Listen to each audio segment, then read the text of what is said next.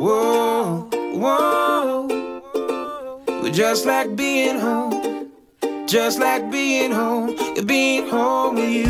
Whoa, whoa. You're just like being home. Just like being home. Being home with you. Whoa, whoa. Our reading for today comes from 1 Corinthians, the first chapter, verses 17 and 18.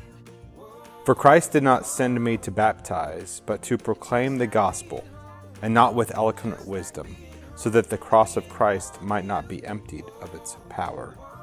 For the message about the cross is foolishness to those who are perishing, but to us who are being saved, it is the power of God. Have you ever had one of those good news, bad news experiences? Those things where you get one bit of information and there are good things about it and there are bad things about it. For example, the good news is that you got a promotion. The bad news is that you're going to have to move clear across the country. Or maybe sometimes you get the bad news first. The bad news is that you have cancer. The good news is that it's treatable. You may not think of it this way, but the word gospel works in this way. It literally means good news. And so gospel, in a sense of good news, is the truth that you have been saved. But the bad news? The bad news is that you have been saved because you could not do it on your own. No matter what you try to do, no matter how much you try and follow the rules, no matter how much you try and gain acclaim or try and build the resume towards God, you could not do enough. And so this gospel is good news and bad news. The bad news is that you couldn't do it on your own. The good news is that God knows this, and God has done it for you. Frederick Buechner, in his book, The Gospel as Tragedy, Comedy, and Fairy Tale, captures the fullness of what the gospel is for us. This is what he writes.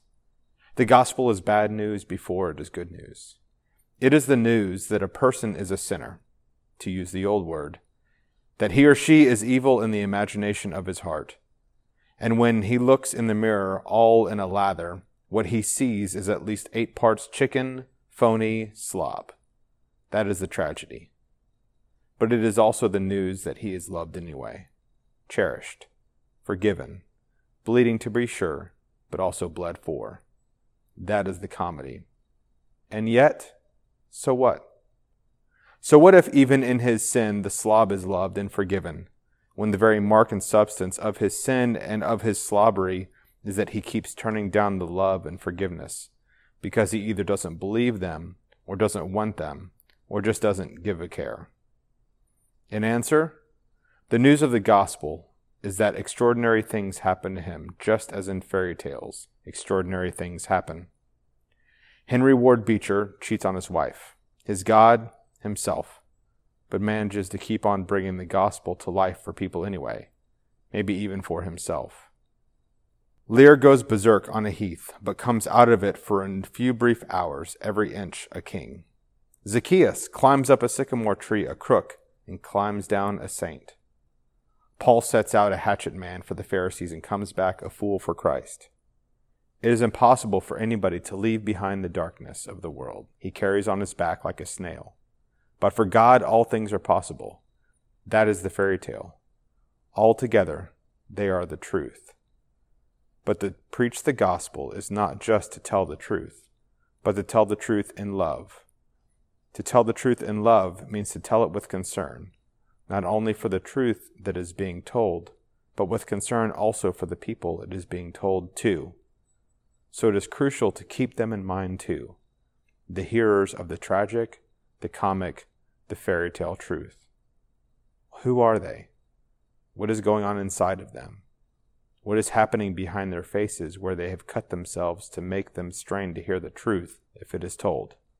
The speaker must always try to feel what it is like to live inside the skins of people they are speaking to hear the truth as they hear it.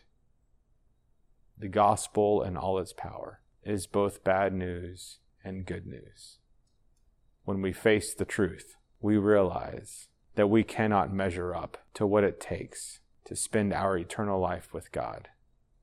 But the good news is that it's already been done for us. Let us pray.